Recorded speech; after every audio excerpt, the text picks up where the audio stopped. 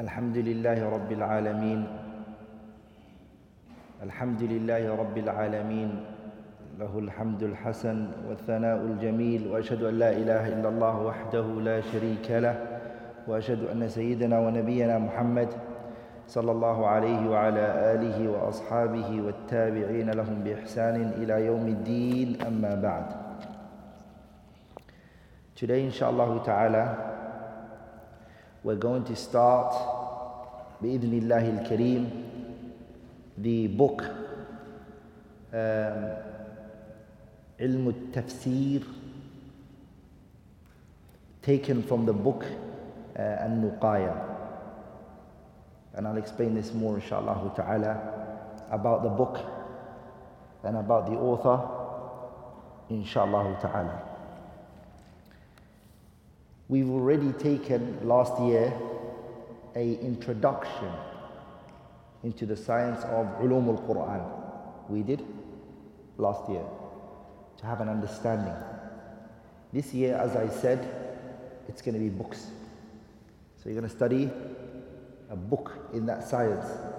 You should now have an overview. But now we're going to go into a book, inshallah ta'ala. So I'm going to speak about the book, and I'm going to speak about the author, and we will start straight away, inshallah ta'ala. The author of this book, who is he? By the way, does everyone have the PDF sent to them? Everyone received the email of the PDF? If you didn't, those who were registering you, speak to them, inshallah ta'ala, to send you the PDF. The PDF has the English and it also has the Arabic. So the book, inshallah ta'ala,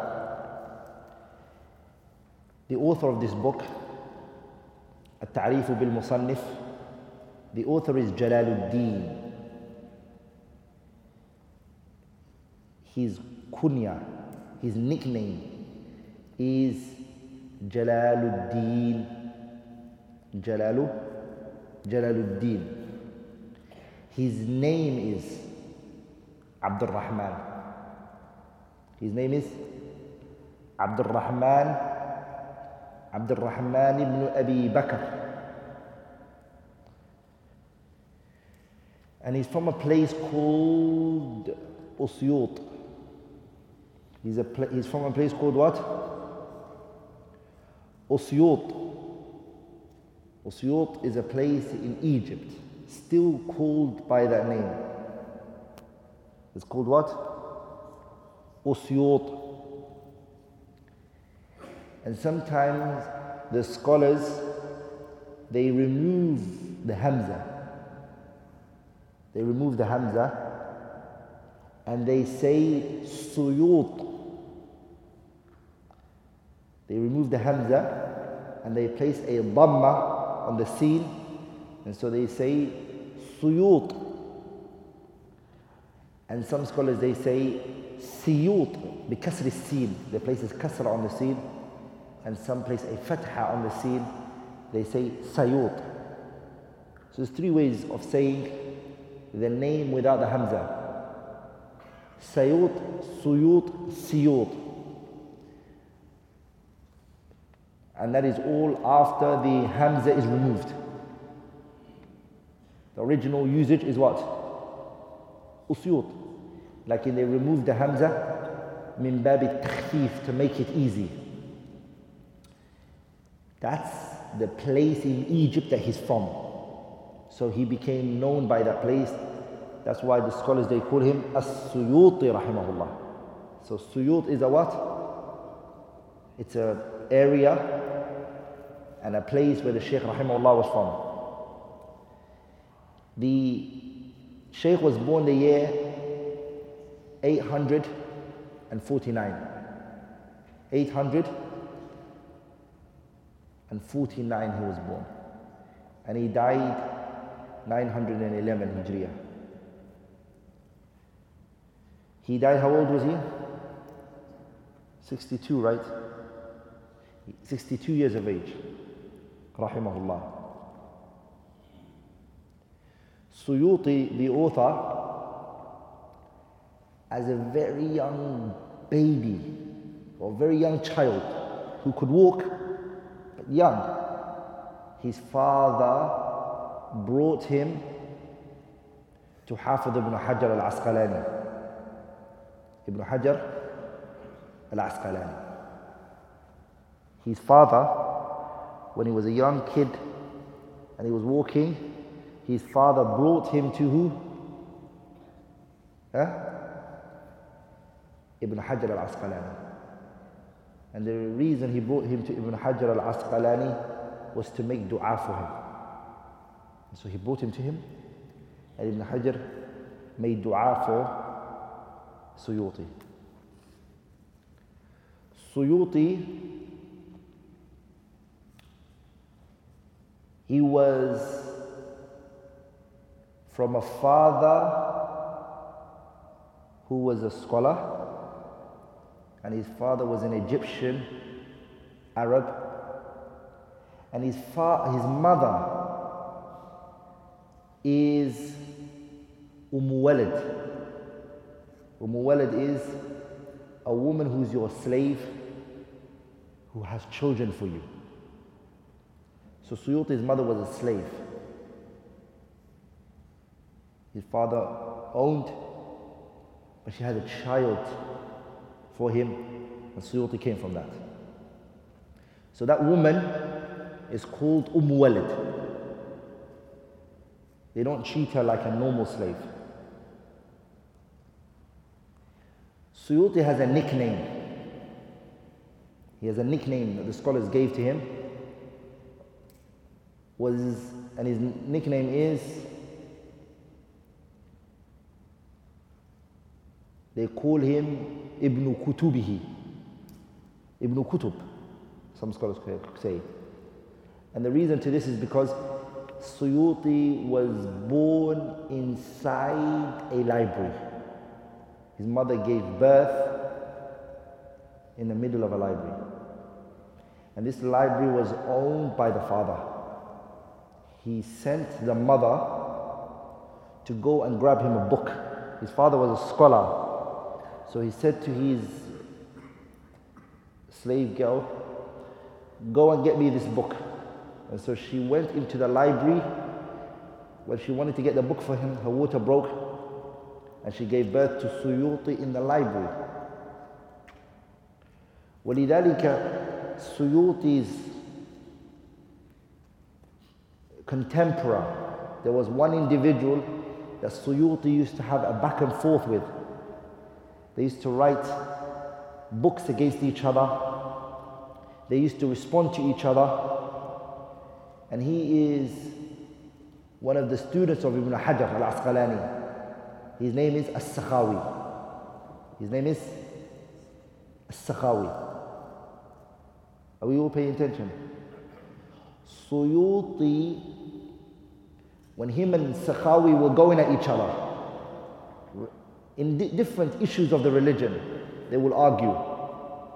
One of the issues they went back and forth on is the hadith of whether the Prophet's mother and father are going to be resurrected from their grave, and the Prophet gave them shahada and they became a Muslim. Suyuti believed that hadith to be sahih. He used to believe that opinion, which is a very strange opinion. Sakhawi refuted him on that, and he refuted Suyuti, and they used to go at each other because they're both from Egypt.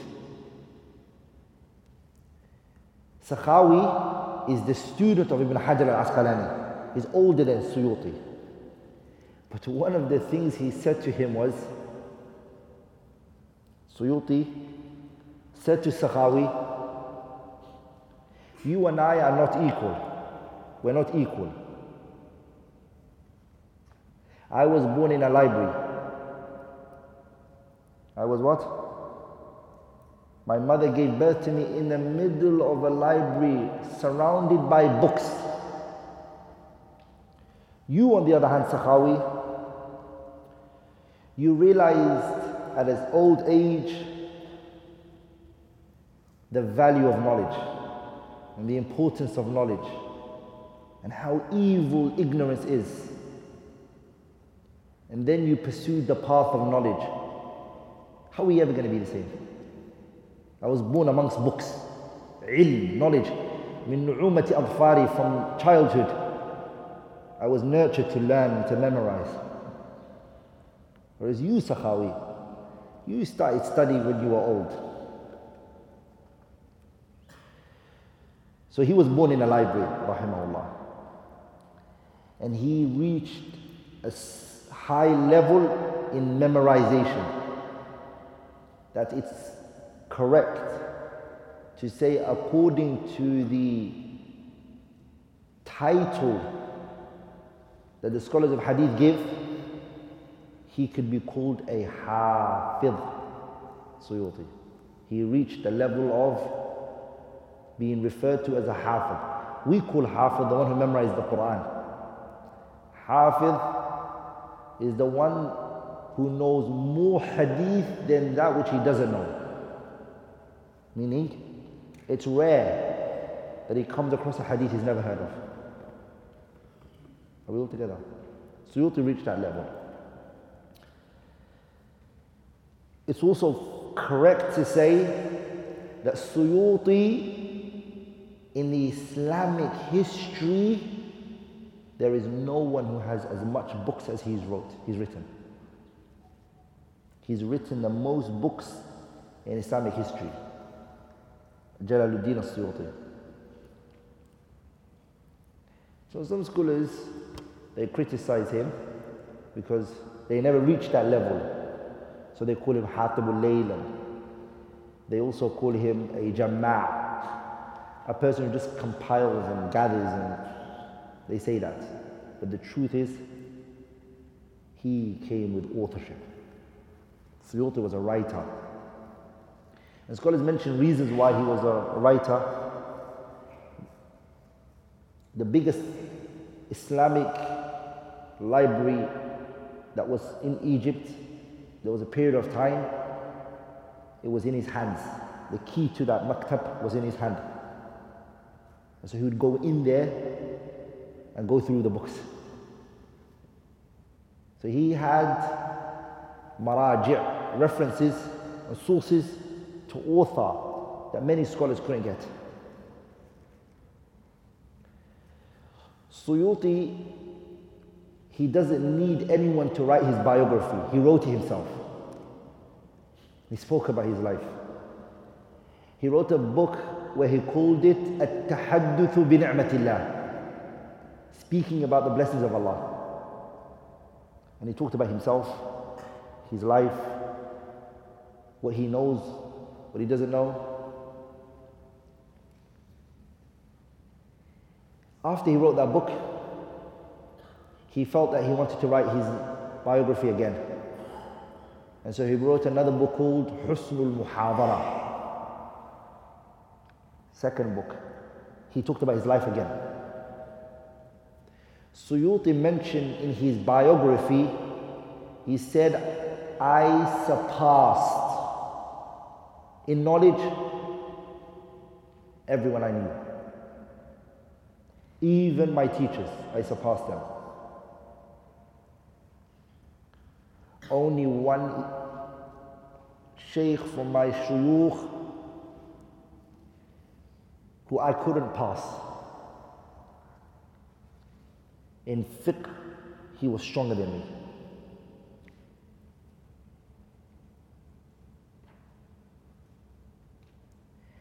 It's one of two people, if I remember correctly. It's either Zakaria al-Ansari or Bulqini rahimahullah. Not Sirajuddin al-Bulqini, Alamuddin al-Bulqini, the son of Sirajuddin al-Bulqini. It's one of the two. That he said, I never reached his knowledge in fiqh. Everybody else, I beat them, I passed them. Whether it be in hadith, fiqh, mustalah, you name it. Rahimahullah. He traveled for knowledge. He wrote many books. From the books that he wrote is 1,000 lines of poetry in the science of hadith, mustalah al-hadith, 1,000 lines of poetry. Second book he wrote, 1,400 and something lines in poetry, in usul al-fiqh, taken from the kitab Jam' al-Jawabi' by Subki. He summarized the book, he called it Al-Kawkab al-Sati'. He also has 1,000 lines in poetry in the science of Balagha. He called it Uqud al-Jumman. He talks about the three sciences within Balagha: Ilm al-Bayan, Ilm al-Badi', Ilm al-Ma'ani. He has a noble book in the Hadith bil-Ma'thur. It's called Durrat al-Manthur.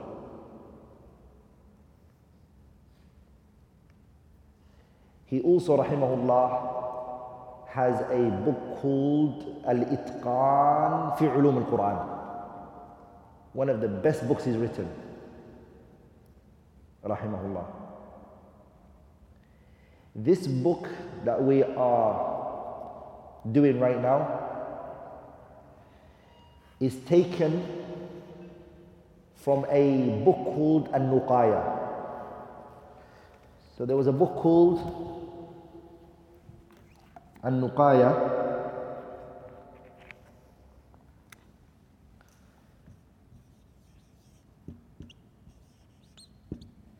There was this book called An-Nuqaya.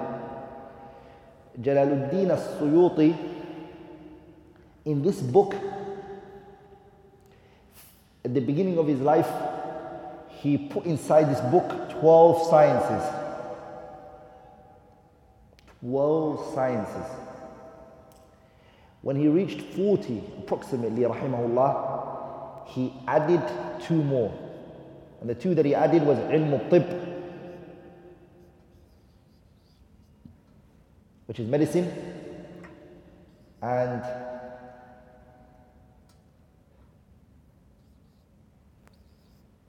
Ilm al-Tashrih, I think it's called.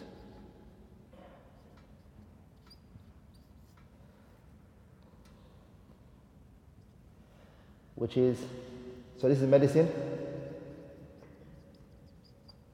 and this is anatomy.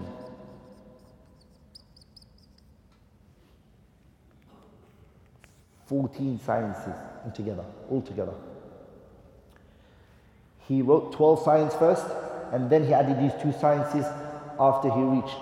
These 12 sciences, he wrote it when he was 26. 26 years. So this book that we're doing, he wrote it when he was 26. These 2 extra, he added it on when he was 40 years of age. The kitab is called An-Nuqaya. So then how many sciences are in there? 14 sciences. We are just doing 1. It's the second science, which is, he called it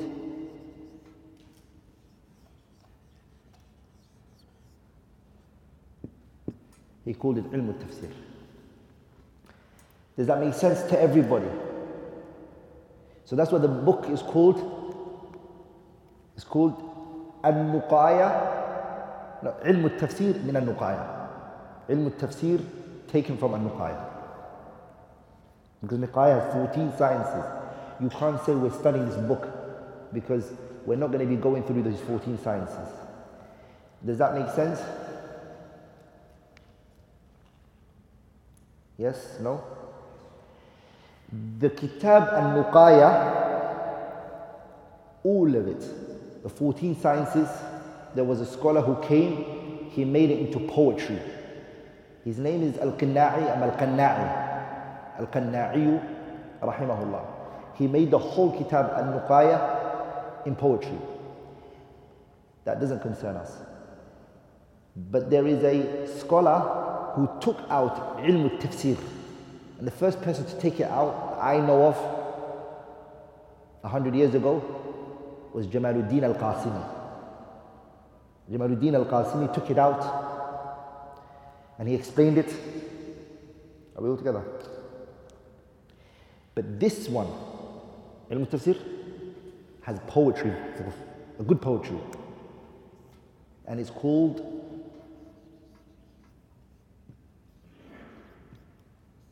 Manzumat al-Zamzami.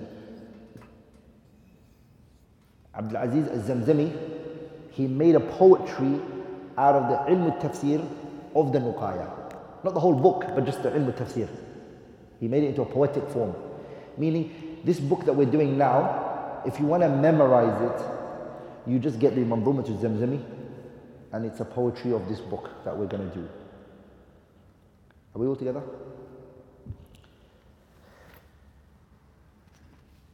Very good.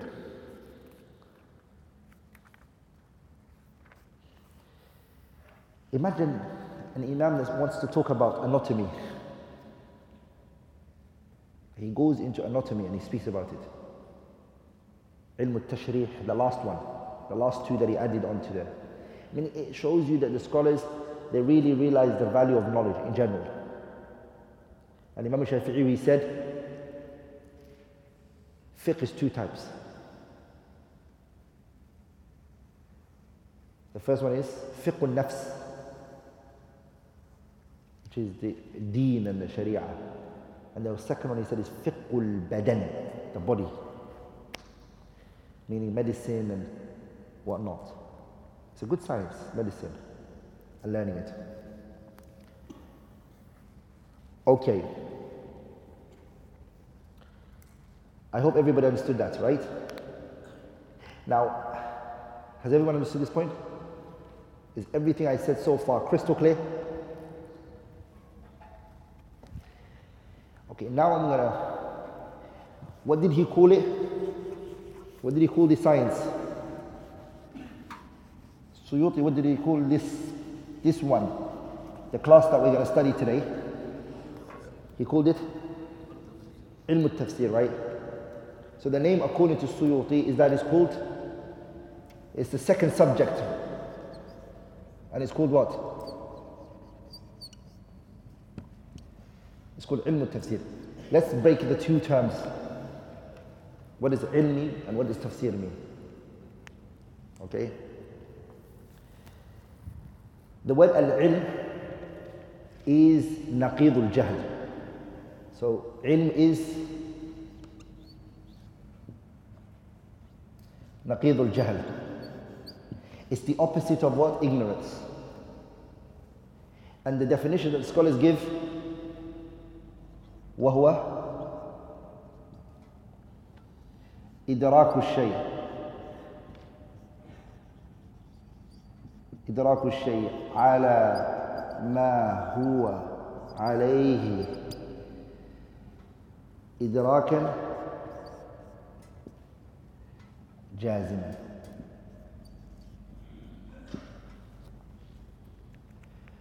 So ilm, which is knowledge, is the opposite of ignorance. Naqid al-jahli. It's the opposite of ignorance. And the definition of knowledge is إدراك الشيء. إدراك الشيء means what? Perception of something. على ما هو, as it is,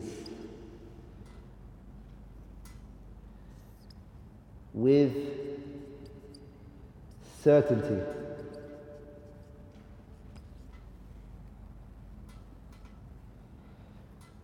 Perception with certainty. Yeah. So, إدراك الشيء, perception of something, على ما هو عليه, as it is, إدراكا جازما, with perception that is certainty. So, somebody asks me and says to me, what is this? I say, it's a whiteboard marker. Have I perceived it? Have I got perception? Yeah, I do have a perception, because I answered.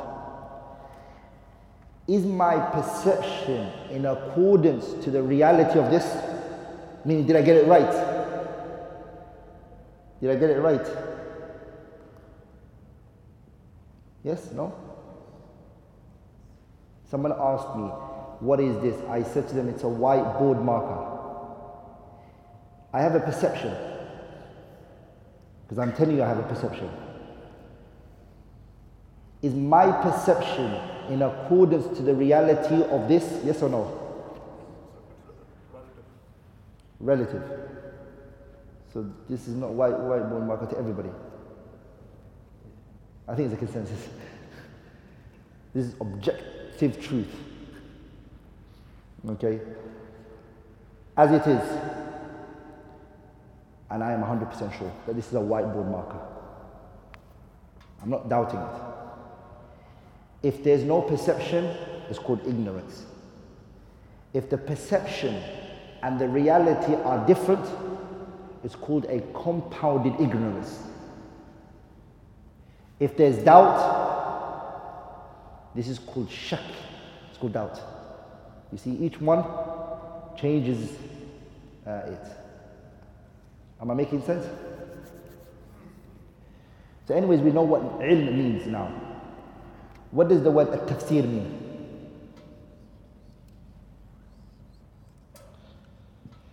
What does tafsir mean? At-tafsir is at-tawdih.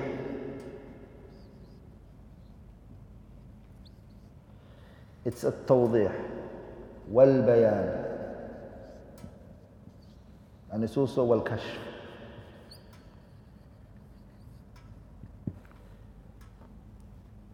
And it's from the word min al-fasri. Fasri. Tafsir means at-tawdih. It is to clarify something. Wal-bayan, to clarify something. Wal-kashf, to clarify something. So tawdih, al-bayan and al-kashf all mean the same. It is to make something clear. Am I making sense? So we defined ilm and tafsir separately. Now we're going to define them together. Fasri means this, is to make something clear. Are we all together? It's to make something apparent. Am I making sense? Is everyone with me? Ilm al-tafsir.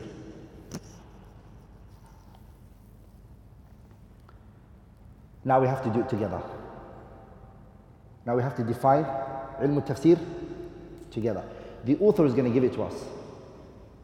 If you've got the notes, what did the author say when he came to ilm al-tafsir? You should all have received your notes. Has everyone got the book? Huh? Inshallah ta'ala, make sure you request for the book, inshallah ta'ala. It should have been emailed to you. What does it say? Was the book emailed to everyone? Huh? Okay, inshallah. Everyone should get it by next week. What does it mean? The word tafsir? What is the definition that the author rahimahullah gave? He said, he gave the following definition. Ilmun yubhathu. It's a science that researches. An ahwal al-kitab al-aziz. It's a ilmun. This is his definition of the science. Ilmun yubhathu عن أحوال الكتاب العزيز.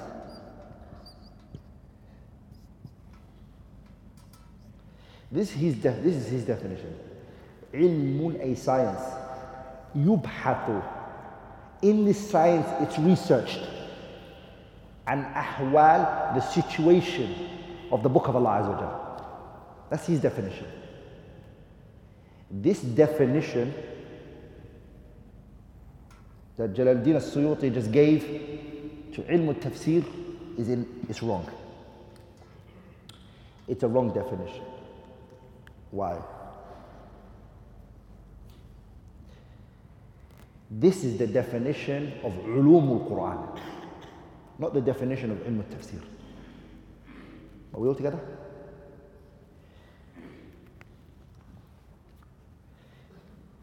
Let me rub this off.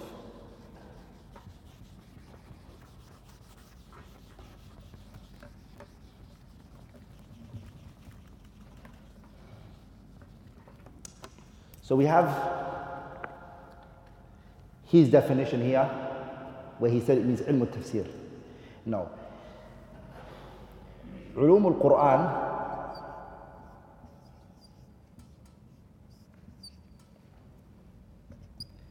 is the science in which you research the situation pertaining to the Quran, ulum al-Quran. Ilm al-tafsir falls under ulum al-Quran. Ulum al-Quran is more broader. I mentioned it before. Ulum al-Quran is divided into three.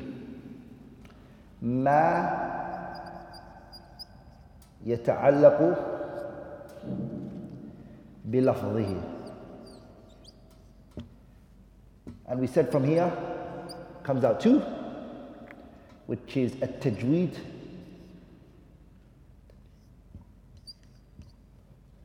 and القراءات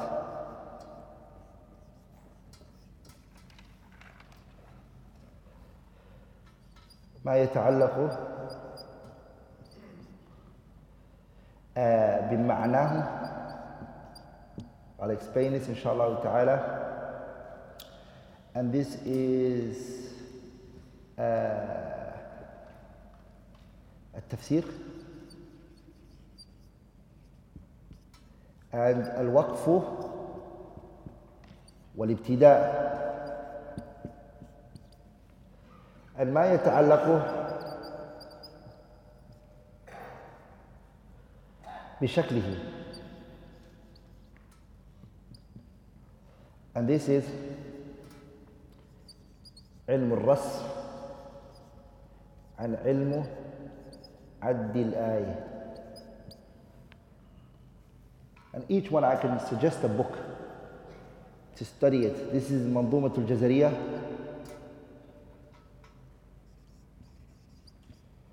منظومة الجزرية. This is حرز الأماني. This one I would say the مقدمة في أصول التفسير. في أصول التفسير. الوقف والابتداء, I still don't know a book for it. This one I would say عقيلة التراب القصائد. And this one I would say ناظمة الزهر. These are the books I'm suggesting, by the way. Study those. I want you to understand here now. I don't want to confuse you. Just writing too many things. علوم القرآن in it is علم التفسير. This definition is for علوم القرآن. And علوم القرآن, it deals with the situation pertaining to the Quran. Let me break these three down for you guys. علوم القرآن is one of three. ما يتعلق بلفظه, you're learning things related to the wording of the Quran. What are you learning? If you're studying the science of the Quran, you're either studying the wording, and that's what you're focusing on. Tajweed and qira'at. Tajweed or al-qira'at. The best book for tajweed is منظومة الجزرية, and al-qira'at is حرز الأماني ووجه التهاني by Imam al-Shatibi rahimahullah. The second is that which is connected to its meaning. You're learning the meaning of the Quran. Here you learn tafsir or al-waqf wal-ibtida. Al-waqf wal-ibtida, what does it mean? It means where do you stop in the Quran when you're reading and where do you start from? Remember, to know where to stop and to know where to carry on from, you have to know the meaning of the Quran. You can't just stop wherever you want in the Quran when you're reading it. Why? Because you can stop somewhere. For example, if somebody says, فَوَيْلٌ لِلْمُصَلِّينَ Allahu Akbar. Is that correct? أعوذ بالله. فَوَيْلٌ لِلْمُصَلِّينَ. Woe be to those who pray and you done ruku' and you finished, and this is the second rak'ah from Maghrib. Everybody finished the salah and says to you, woe be to those who pray, and you didn't mention the ayah after it. You have to. You're not allowed to stop here. But who would know that they have to carry on here? One who knows the meaning. Are we all together, brothers? So the waqf al-ibtida is where you stop and where you can carry on from. Are we all together? علم الرسم. Sorry, ما يتعلق بشكله. Here you're learning. When we say bilafzi here, we meant the pronunciation. When we said ma'nahu, we meant the meaning. بشكله means the way it's written. And there's two sciences that focus on this. علم الرسم, the rasm al-mushaf. Why do they write Ar-Rahman like this? Why Ar-Rahman like that? When there's really an alif on the mim. Why? I don't know if you guys focus when you're reading the mushaf. You actually look at the word. But there's one word in two different surahs. They're written differently. There's a science behind this. It's called Ilm al-Rasm. Are we all together, brothers? The book you're going to read in this is Aqilatu Atrab al-Qasaid. The third one is, second one is Ilmu Addil Ay. Ilmu Addil Ay means the numbering of the ayat. It's another science. Where does Surah Al-Fatiha, what does it have? How many ayahs? 7. Where are these 7? If you take the Basmala out. If the Bismillah ar-Rahman ar-Rahim is not an ayah for you, the scholars, they differed. Are we all together? And where is the 7th ayah come out from? It's a science, by the way. It's a what? It's a science. Then pay attention. This definition of Jalaluddin al-Suyuti is a definition of Ulum al-Quran. He did not define, he did not what? He did not define al-tafsir. But al-tafsir is specifically inside where? Ulum al-Quran. I hope that makes it clear.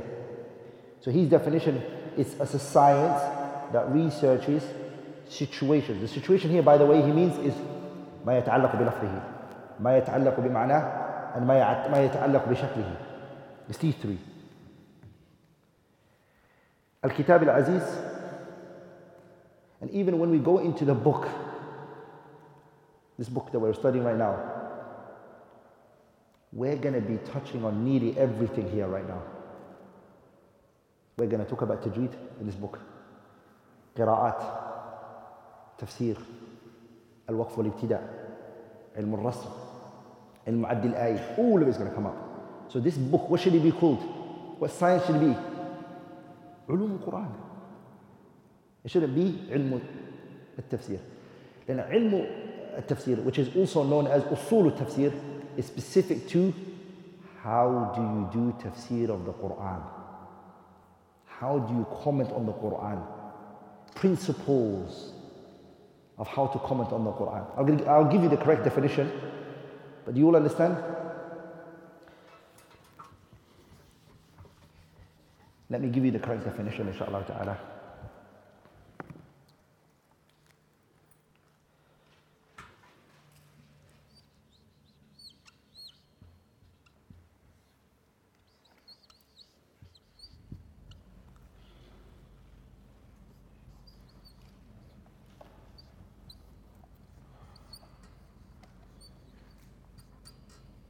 That's it. كشف معاني القرآن الكريم هذا هو.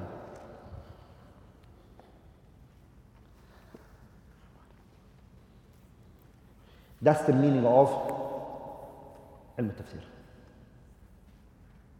Is to being clear the meaning of the Quran. Are we all together?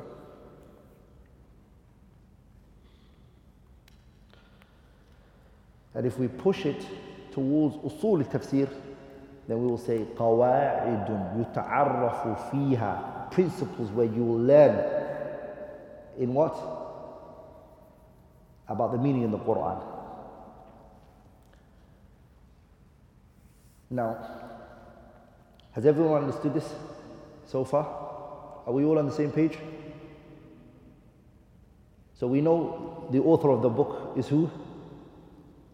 Who is the author of the book? Yeah? Jalaluddin al-Suyuti. His name is Abdul Rahman ibn Abi Bakr al-Suyuti, rahimahullah. His name is Abdul Rahman. His father's name is Abu Bakr. His nickname is Jalaluddin.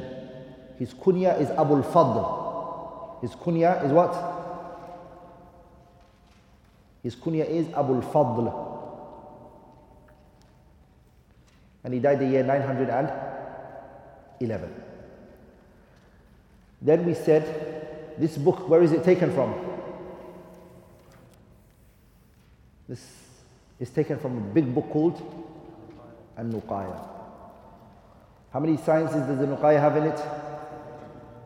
14. 12 of it was written when he was how old? 26 years of age.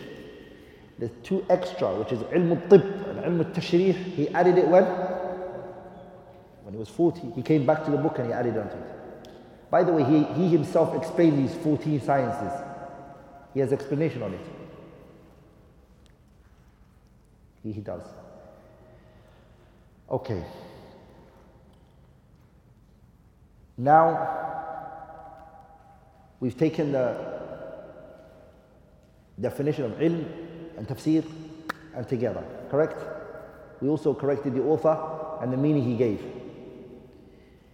The author in this book, Suyuti, he mentions 55 types of ulum al-Quran. He breaks it like that. Who heard what I just said? How much? 55 types. In his kitab al-Itqan, it's 80 types. He has 55, smaller. I have a breakdown of the whole entire book, just to make it easy for you guys.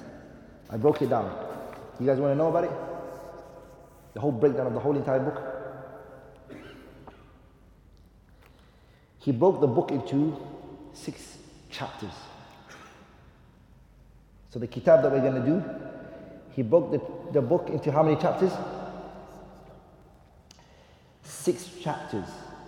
The first chapter is ما يرجع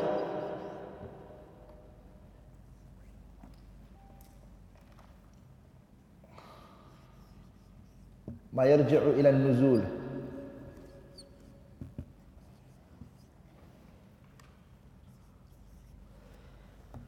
ما يرجع إلى النزول means that which goes back to the descending of the Quran.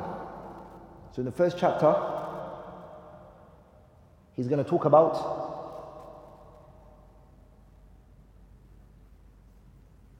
that which goes back to the descending of the Quran. So in there, he's going to discuss 12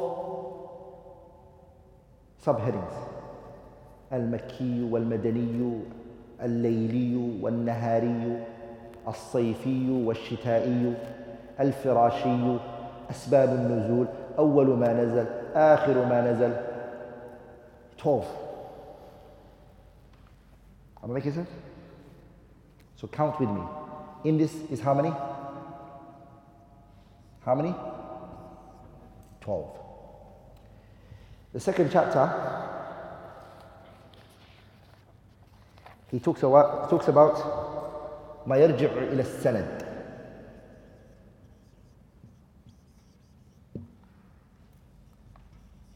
This is the whole book, by the way. In there, he mentions 6 chapters. He talks about that which goes back to the chain.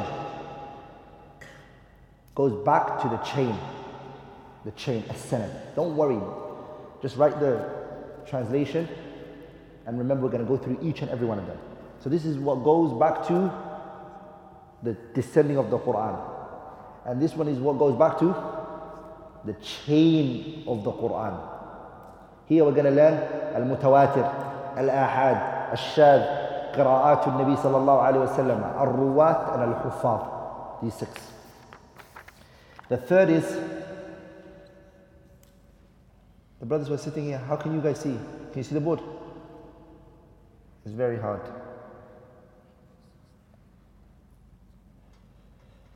The third is ما يرجع إلى الأداء.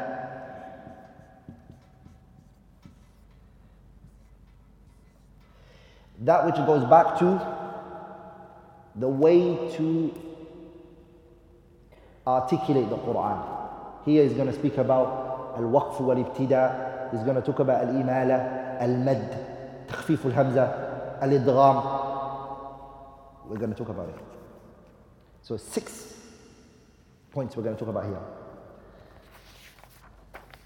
The 4th chapter, and I remember I told you, there's actually 6 main chapters. ما يرجع إلى الألفاظ. And here he talks about 7. Here we're going to talk about al-gharib, that which goes back to the wordings. Al-gharib, al-mu'arrab, al-majaz, al-mushtarak, al-mutaradif, al-isti'ara, al-tashbih. We'll take this all in details, don't worry. I just want you to have an overview of the book. That which goes back to the wording. We have 7 over here. Number 5 is ما يرجع إلى المعاني المتعلقة بالأحكام. And in here, he talks about 14 meanings that go back to the ruling, jurisprudent rulings. And the 6th, which is the last chapter, we're going to study ما يرجع إلى المعاني المتعلقة بالألفاظ. And here we're going to take 6 meanings that go back to wordings. These are meanings that go back to rulings, and these are meanings that go back to wordings. I'll explain that when we come to it, inshallah ta'ala. Here we'll talk about al-fasl, al-wasl, al-ijaz, al-itnab, al-musawat, al-qasr. 6 chapters. Then what he did was he made a khatima, a conclusion. In this conclusion, he mentioned أنواع أخر متفرقة, sorry. 4 extra that he couldn't find a header, a chapter he can put it under. And there are 4. It's al-asma', names that are found in the Quran, and al-kuna, nickname, kunyas that are found in the Quran, al-alqab, nicknames, and al-mubhamat. Mubhamat are a man. Let's mention it. وَجَاءَ رَجُلٌ مِّنْ أَقْصَى الْمَدِينَةِ رَجُلٌ, a man. Who is that man? We don't know. Alqab, nickname. Someone's nickname is mentioned. Kuna, someone's kunya is mentioned in the Quran. And the names that are mentioned in the Quran. These four, he mentions them at the ending. If you look at all of those types, 12 plus 6 plus 6 plus 7 plus 14 plus 6 plus 4 makes 55. Those are the 55 types that this book has in it. But before all of that, today inshallah ta'ala, I want us to go through the introduction. The introduction that the author mentioned, we're going to go through. I don't know how much I can stress on how important it is that you study this. This is the Quran that you're reading. It's your book. You have to understand this book. This is sciences related to the Quran. Wallahi, by Allah I swear, if you study this and you understand it, you will appreciate the Quran greatly. The scholars, they said, Sharaful ilmi bi sharafil ma'loom. The honor of something is always in accordance to what you're learning. Are we all together, brothers? Who are we learning? In this particular class, what are we learning about? We're learning about the speech of Allah, the Quran. It's more honorable than anything on the face of this earth. So this subject today that we're studying is the most honorable science. Are we all together? Because it's which book we're talking about? The Quran. I am not going to say to you, it's going to be a walk in the park. I'm not going to lie to you. There's going to be things that you need to think, you have to ponder, you have to ask, repetition. But because something became hard, it's not a reason to run away. Just because you didn't understand it, don't run away from it and say, this is maybe not for me. Repetition, doing it again, will finally allow you to understand it. Are you with me? I urge you all, brothers, today we're going to start this. Come. It's tough. Are you with me? It's not easy for you guys, and make dua that Allah makes it easy for me to explain it. I'm as tired as you guys. Are we all together, brothers? I only slept for 1 hour. And the only thing I was doing was, I was trying to summarize the entire book for you guys. So it's easy to just take it. It's very hard to summarize something. Very hard. It's time consuming. Take a whole book that an author was writing for a long, long time and say, look, I need to explain this book. Bullet points. Imagine this is the whole entire book. I promise you there's nothing outside the book. This is all of it. He mentions at the beginning it's 55. This took me right now to just bring this together 3-4 hours.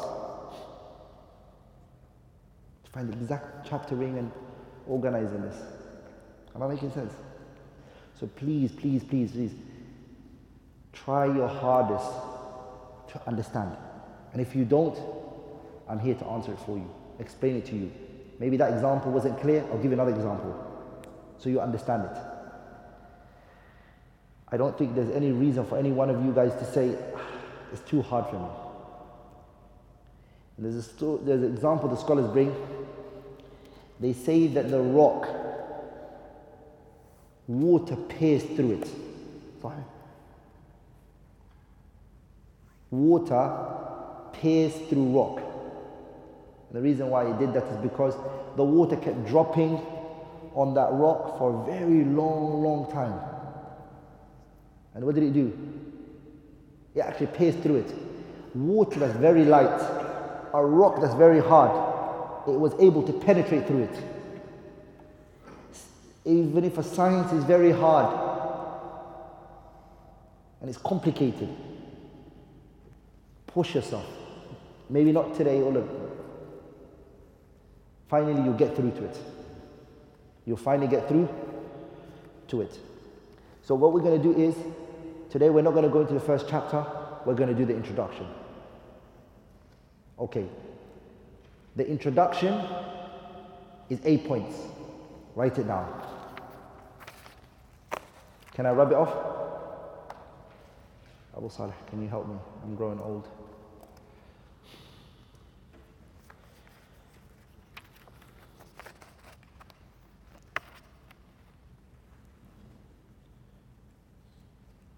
So he mentioned an introduction, and he mentions 8 points in the introduction. I'm going to mention the 8 points bi-idhnillahi al-kareem.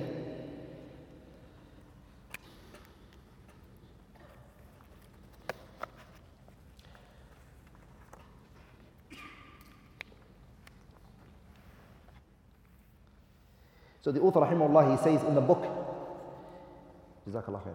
He says, قال السيوطي رحمه الله: علم التفسير علم يبحث فيه عن أحوال الكتاب العزيز وينحصر في مقدمة 55 نوعا. المقدمة: القرآن منزل على محمد صلى الله عليه وسلم للإعجاز بسورة منه، والسورة الطائفة المترجمة توقيفا، وأقلها 3 آيات، والآية طائفة من كلمات القرآن متميزة بفصل، ثم منه فاضل وهو كلام الله في الله، ومفضول وهو كلامه تعالى في غيره، وتحرم قراءته بالعجمية وبالمعنى، وتفسيره بالرأي لا تأويله. This is what the author said رحمه الله تعالى. Al-Muqaddimah. So the introduction. These are the 8 points that the author is going to speak about in the introduction. So Al-Muqaddimah. So the word Al-Muqaddimah, first, it's Al-Muqaddimah بكسر الدال. So you put a kasr here. There's 2 ways of saying it: Muqaddamah and Muqaddimah. Here we mean Muqaddimah بكسر الدال. And the Muqaddimah is 2 types, generally. The Muqaddimah is how many types? According to the scholars, is 2 types. There's something called Muqaddimatu al-Kitab and Muqaddimatu ilm. Muqaddimatu ilm. Okay? Do you guys know the difference between the 2? The difference between the 2 is, the first one is the introduction for the book. The author is just going to explain the book to you and how he plans to do things and what his book is about. That's called Muqaddimatul Kitab. Muqaddimatu ilmin is what we were doing last year. It's the introduction to the science in general. And it's what the scholars refer to as مبادئ العشرة. إن مبادئ كل فن عشرة، الحد والموضوع ثم ثمرة، ونسبة والفضل ونسبة وواضع، ونسم الاستمداد حكم الشارع، مسائل بالبعض اكتفى، ومن درى الجميع حاز الشرف. Basically, the introduction to the science, an overview to the science.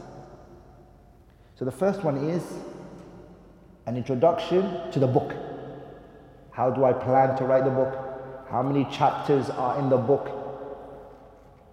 What is my book about? Definitions of keywords here and there that I'm going to be using. That's Muqaddimatul Kitab. Muqaddimatul Ilmi means an introduction to the science in general. And this is what we were doing all last year. Last year was a Muqaddimah.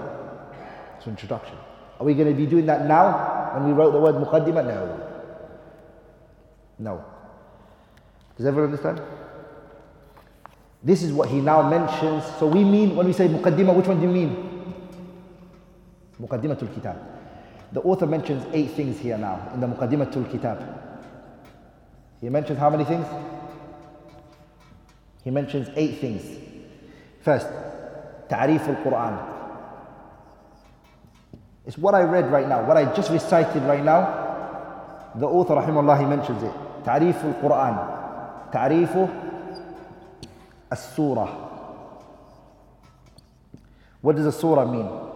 Ta'rif al-ayah.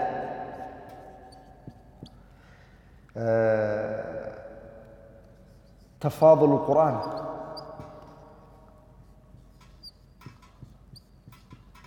Number 5.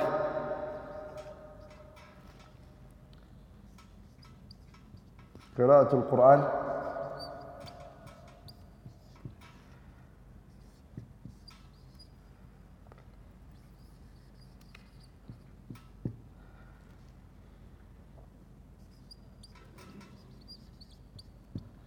ترجمة القرآن.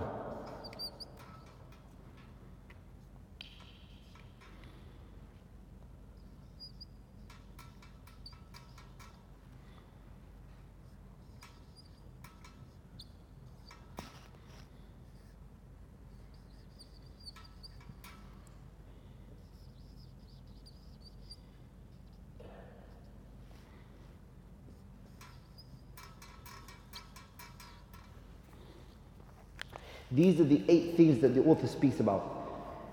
The first one is definition of the Quran. What does the word Quran mean? We haven't defined Quran. He's going to define Quran for you. What does Quran mean? Second one is definition of Sunnah. Definition of Surah. What does Surah mean? Third one is Ta'rif al-ayah. What does an ayah mean? The definition of a ayah. Number 4, Tafadul al-Quran. Does the Quran have part of it better than another part? Is there virtue of the Quran between itself? They all came from Allah Azza wa Jal. Ayatul Kursi and Surah Al-Fatiha. How do they have virtue? Is there even virtue of the Quran? We'll talk about that. Number 5, Qira'atul Qur'ani bil-Ajamiyah. Can you read the Quran in a foreign language?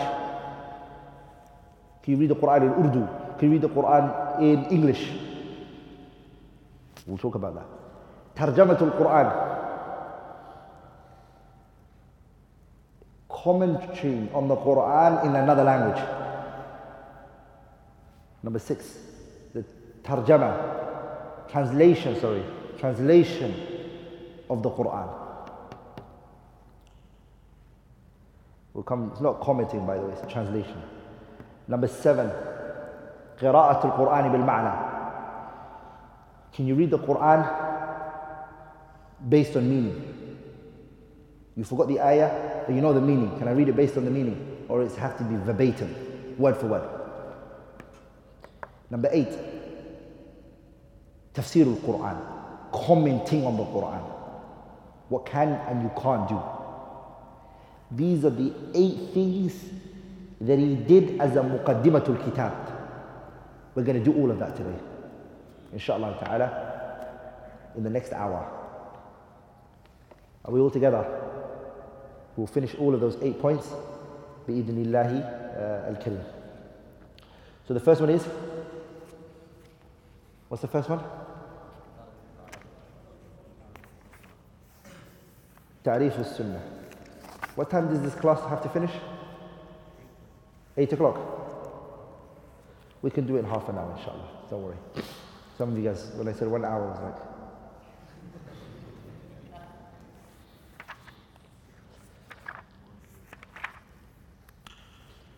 okay, the author, rahimahullah, he defined the Quran as to mean. By the way, the author has an explanation on the book. He explained the book. So sometimes what he did was, he will add things into the He will add things into the matan, because he's the author and he's the one who's explaining it. So if he missed a word, he'll just mention it in the explanation. So to be fair with the author, if we want to correct him on something that he did wrong, we'll have to look at his explanation. So I read the explanation, and whatever I feel like he's completed it, I will let go of correcting him, and if he didn't, we will hold Jalaluddin al-Suyuti account for what he says. Abu Salih, can you rub off the board? He defined the Quran to mean 4 points. 4 points. These are the 4 points that he defined the Quran. Number one, he said it's كلام منزل على محمد. So he said the definition he gave is كلام منزل على محمد.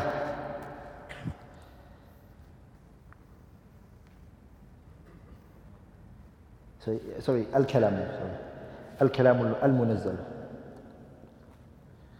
So على محمد صلى الله عليه وسلم للإعجاز بسورة منه. للإعجاز بسورة منه. So it's الكلام and it's المنزل. Okay. 4 points. 4 points that we can take from this. This is his definition of Al-Quran. Number one, أنه كلام, that it's a speech. Number one. That's his first point. أنه منزل على محمد, that it came down on Nabi Muhammad. Okay? And the third is للإعجاز.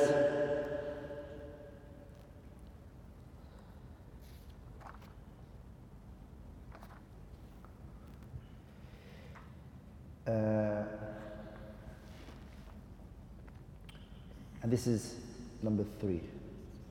How much did I say? I'll mention the fourth one, wait. So it's 4, but I'll add the fourth one in there.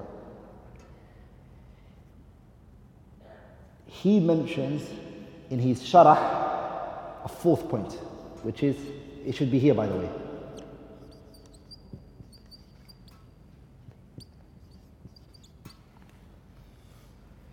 So Suyuti rahimahullah mentions that the definition, so number 4. Number 4. Al-Kalamu. When he says Al-Kalamu, whose speech is it? He should have said Kalamullahi. So he left it without attributing it to Lafdul Jalala, to Allah Azza wa Jalla. Even though he can say, Suyuti, I put the alif and lam, which makes it definite.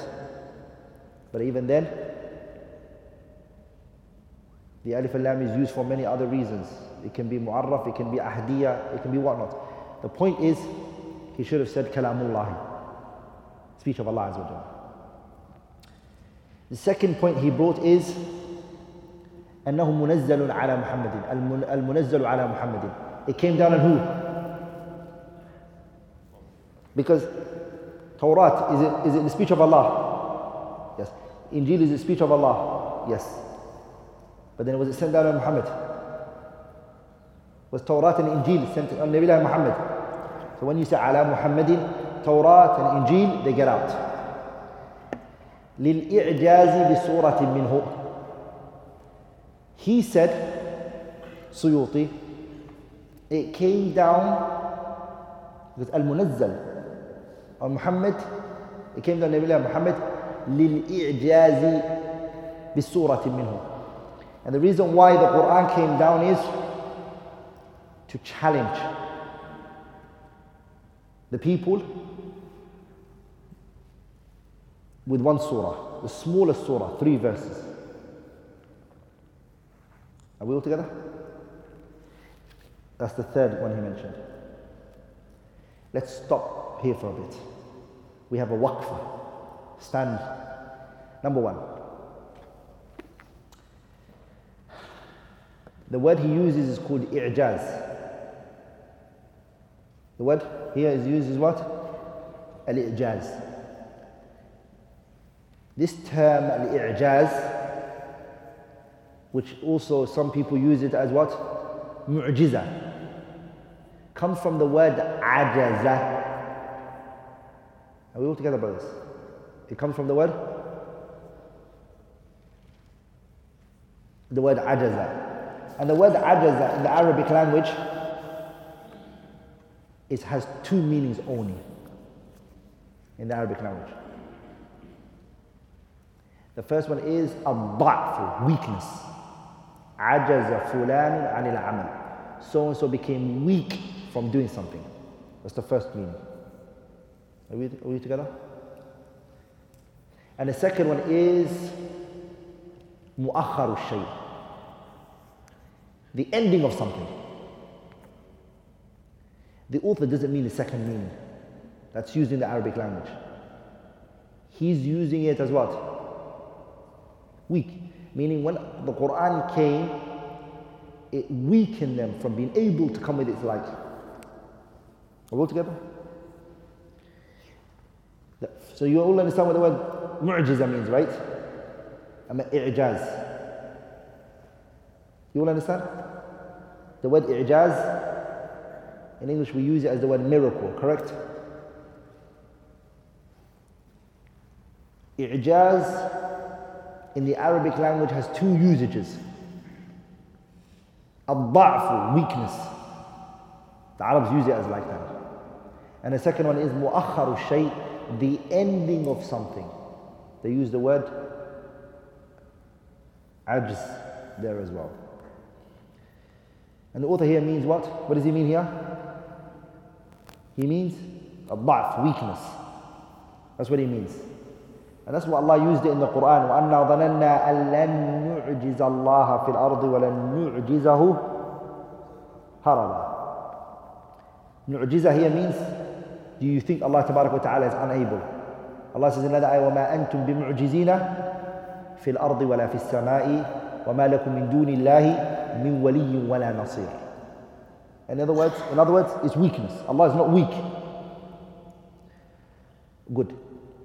This term, al-i'jaz, was not coined by Ahlul Sunnah wal Jama'ah. It wasn't a term used by Ahlul Sunnah wal Jama'ah. The word mu'jiza was a term coined by the Mu'tazila, deviated group.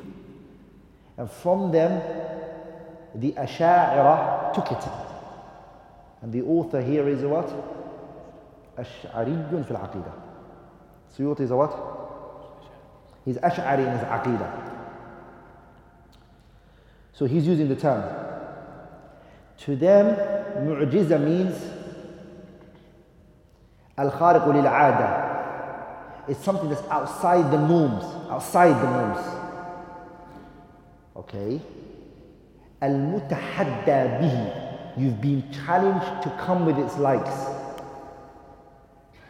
This is what the word mu'jiza means, i'jaz. So it's outside the norms, and it's also something you've been challenged. So according to that definition of mu'jiza, the other things that the Prophet came with is not a mu'jiza to them, like the water gushing from the Prophet's hand. Because the people were not challenged to come with the likes of this, were they? Am I making sense? Yes? No?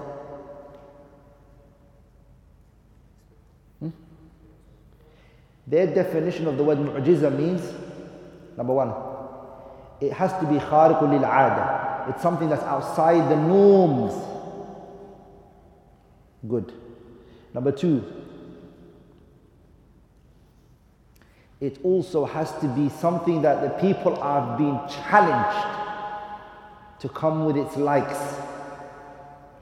So in other words, when it's outside the norms, you're also told to come with its likes. can stand for the Quran. But what about the other miracles that the Prophet came with?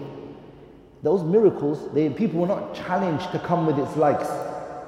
They weren't. Am I making sense? The water to gush from the Prophet's hand, the Prophet didn't say, hey, come with something like this.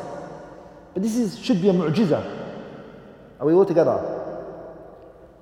And I don't want to go into why that is the case with their definition of mu'jiza, because we won't be able to go through it. Ahlul Sunnah used the word Dala'il an-Nubuwah.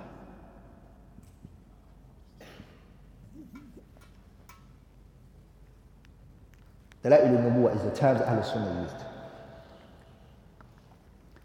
Dala'il al-Nubuwah means what? The evidence of the Prophet's prophecy. Are we all together? Also, Suyuti is saying that the Quran came down to challenge the people. That's not why it came down. The Quran did not come down lil-i'jaz. The Quran came down for two reasons. Two main reasons. Or three main reasons. The first of them is, it came down as to prove the Prophet's prophecy. Khalas. The Quran came down to show the Prophet's prophecy. And there's a difference between that and challenging someone. Number two, it came down as guidance. To guide the people from the darknesses and to bring them into the light. And the third one is for the Quran to cure them. You can emerge the curing into what? Into the guidance, if you wish. And you can make it a separate entity. Mainly those two reasons. To prove the Prophet's prophecy, and the second one is what? To guide the people. That's why Allah said, إِنَّ هَذَا الْقُرْآنَ يَهْدِي لِلَّتِي هِيَ أَقْوَمُ. Are we all together? And we all know the famous hadith, when the angels come to the grave and they ask you about the Prophet, and then the believer answers the question, the angels will say to the believer, how did you know that he was a Prophet of Allah? And he will say, قَرَأْتُ كِتَابَ اللَّهِ. I read the Quran. How did you know he was a prophet? I read the Quran. So the Quran is an evidence, a proof for the Prophet's prophecy. Are we all together? So the Quran didn't come down lil-i'jaz. Another question. بِسُورَةٍ مِّنْهُ. The author says it came down to challenge them based on a surah. And he even mentions it here, the author rahimahullah, that the surah is how many ayah? We'll come to that later. But he said surah. Is the challenge of the Quran based on a surah? Is that the challenge? Let's listen to it. Allah challenged them at the beginning. In one place Allah challenged them in how many? فَأْتُوا بِسُورَةٍ مِثْلِ. Come with فَأْتُوا بِسُورَةٍ مِّن مِثْلِهِ. In another surah to Hud, Allah says فَأْتُوا بِسُورَةٍ مِثْلِهِ. Not min mithlihi, mithlihi. In another place Allah Tabarak wa Ta'ala says فَأْتُوا بِعَشْرِ سُوَرٍ مِثْلِهِ. 10. In another place Allah says فَلْيَأْتُوا بِحَدِيثٍ فَلْيَأْتُوا بِحَدِيثٍ مِثْلِهِ إِن كَانُوا صَادِقِينَ. The word فَلْيَأْتُوا بِحَدِيثٍ, hadith can be less than an ayah, surah. Hadith can be less than what? Surah. فَلْيَأْتُوا بِحَدِيثٍ can be less than a surah. It can be an ayah. It can even be half of an ayah. Are we all together? Yes or no? So the challenge of the Quran is not a surah. It can be less than a surah. It can be an ayah. It can even be half an ayah. It's a very strong opinion.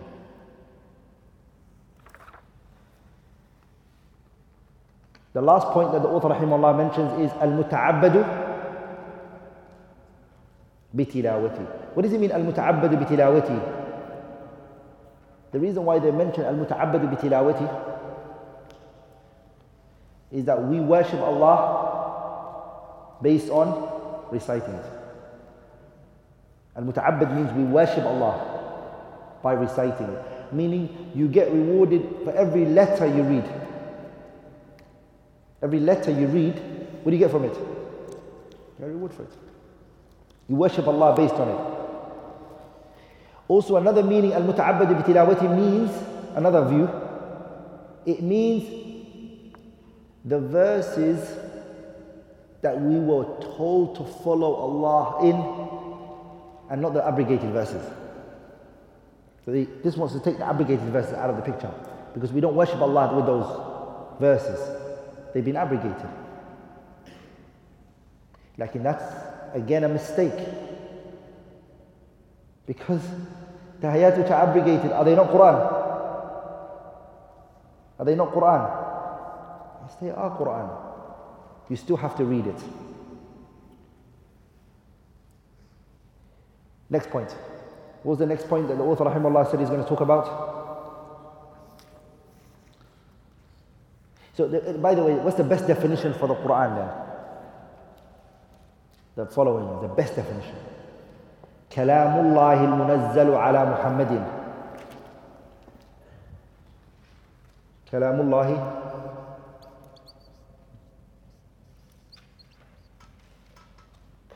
al-munazzal ala Muhammadin. آية على صدق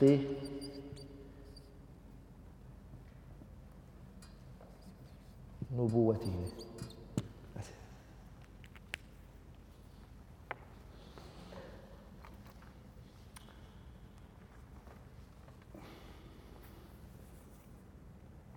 So it's Kalamullah al-Munazzal ala Muhammadin.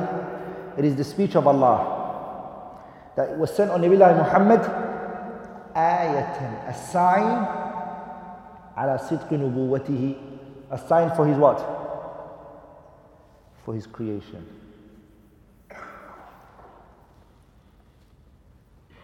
Good. Next point. What was the eighth? What's the second point from the eighth? Surah. What did the author say the surah is? الطائفة المترجمة توقيفا وأقلها 3 آيات. The definition he mentions, Suyuti, is 2 points. The definition of Suyuti for the meaning of surah is how many? Yeah? Yeah, if you can. Don't worry, I'm up now.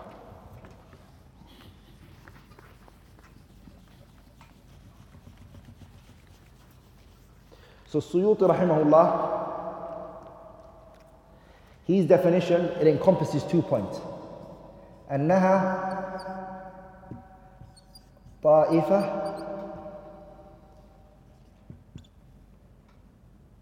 What did he say? أنها طائفة من القرآن. He said, huh?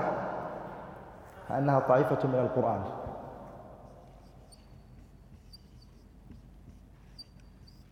And point number 2 that he mentions is what? What did he say?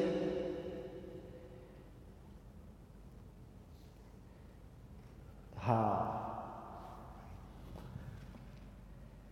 توقيفا.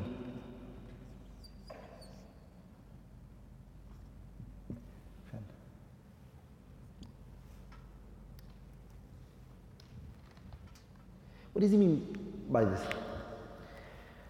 Point number 1. It's a portion of the Quran. The surah is a what? It's a portion of the Quran. Okay, number 1. That's the first point. أنها طائفة من القرآن. أي جملة من القرآن.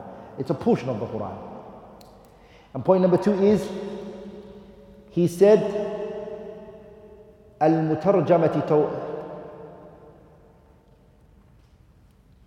المترجمة توقيفا.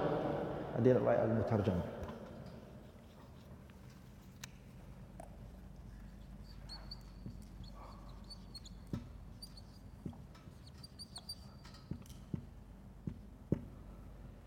What does it mean المترجمة توقيفا? Meaning the naming of the surah was given divinely named. Okay? And this is disputed amongst the scholars. Who gave the names to the surahs? Okay? Who pointed the names for the what? For the surah. This opinion that seems the strongest, وَالْعِلْمُ عِنْدَ اللَّهِ عَزَّ وَجَلَّ, is some of the surahs were named by the Prophet sallallahu alaihi wasallam, like Surah Al-Baqarah and Surah Al-Imran. We know the Prophet named it because he said it sallallahu alaihi wasallam. He said, اقرأوا البقرة وسورة آل عمران فإنهما يأتيان شفيعا لأصحابه يوم القيامة. They will come the day of judgment as an intercessor. So the Prophet called it those names. Are we all together?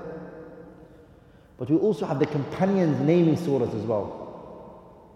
Like for example, Surah Al-Hashr. Abdullah ibn Abbas, what name did he give it? He called it Surah Bani Nadir. There were 3 tribes in Medina. There were how many tribes in Medina? 3. Banu Nadir, Banu Qaynuqa', Banu Qurayza. One of the tribes that the Prophet fought was Banu Nadir in Medina. The surah talks about them. Also Ibn Abbas, he called Surah At-Tawbah, he called it Surah Al-Fadhiha, the exposer. The exposer, he called it. Surah At-Tawbah. Why? لأنه فضح شأن المنافقين. Because it exposed the reality of the hypocrites. Are we all together? So if the name calling of the surah is tawqifi, meaning the Prophet said it and no one else can give it a name, Ibn Abbas will not come and give it another name. Are we all together? He would have said this is not open for anyone. But the fact that he was giving it names shows what? It's not tawqifi. So it's not as the author rahimahullah, as he said rahimahullah ta'ala. And then he said something, he said the shortest surah is what? He said it is what? ثلاث آيات. He said how much? وَأَقَلُّهَا ثلاث آيات. The bare minimum is how much? 3 verses. Like Surah Al-Kawthar. وَهَذَا عَلَى مَذْهَبِ مَنْ لَمْ يُعَدِّ الْبَسْمَلَةِ. And that is according to the view of those who do not count the Basmala as an ayah. Am I making sense? That is according to the madhab of those who do not count the Bismillah ar-Rahman ar-Rahim as an ayah. There's a madhab that believes all of the Basmala in the Quran is an ayah. There's one Basmala they all unanimously agree upon that it's an ayah from the Quran. And that's the Basmala in Surah Al-Naml. إنه من سليمان وإنه بسم الله الرحمن الرحيم ألا تعلوا علي وأتوني مسلمين.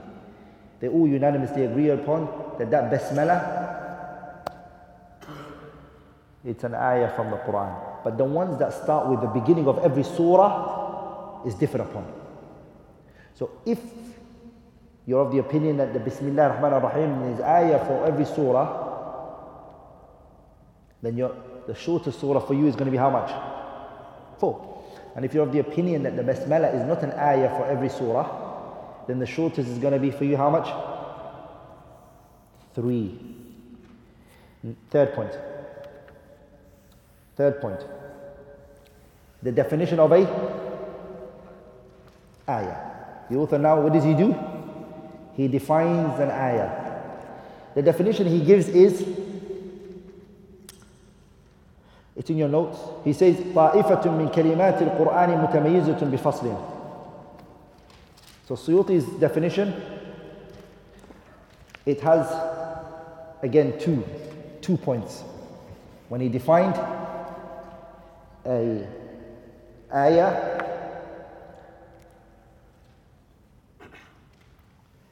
it's murakkaba min kalimat. Point number one, in his definition, it is that the ayah is compounded of words. Point number one. And the second one is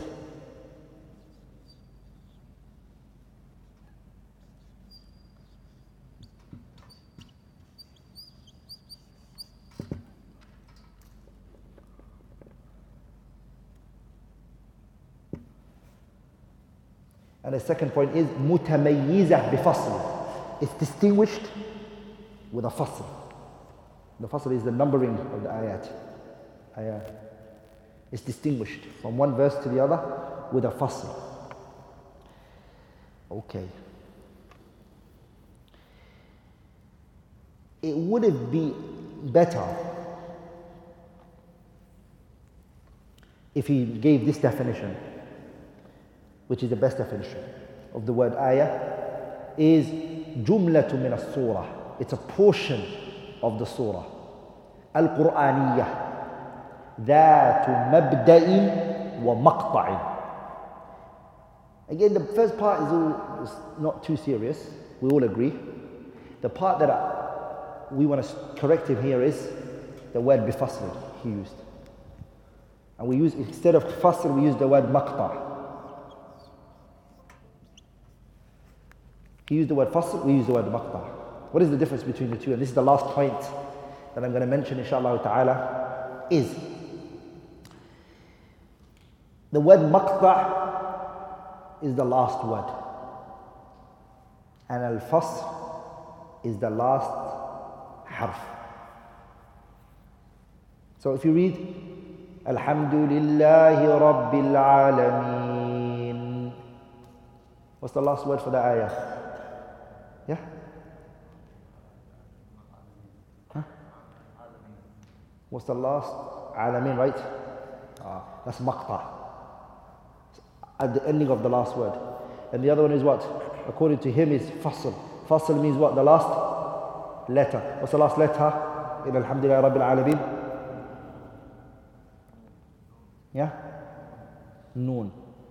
It is better to use maqta' because you look at it as the last wording finishes, not the last letter. Because the letter doesn't stand by itself. Are we all together? Did I make sense on that point? I'll conclude there, inshallah ta'ala. Anything which I have said that was wrong or incorrect is from me, shaitan, and Allah and His Messenger are free from it. Subhanakallahumma wa bihamdik, ashhadu an la ilaha illallah, astaghfiruka wa atubu ilayk.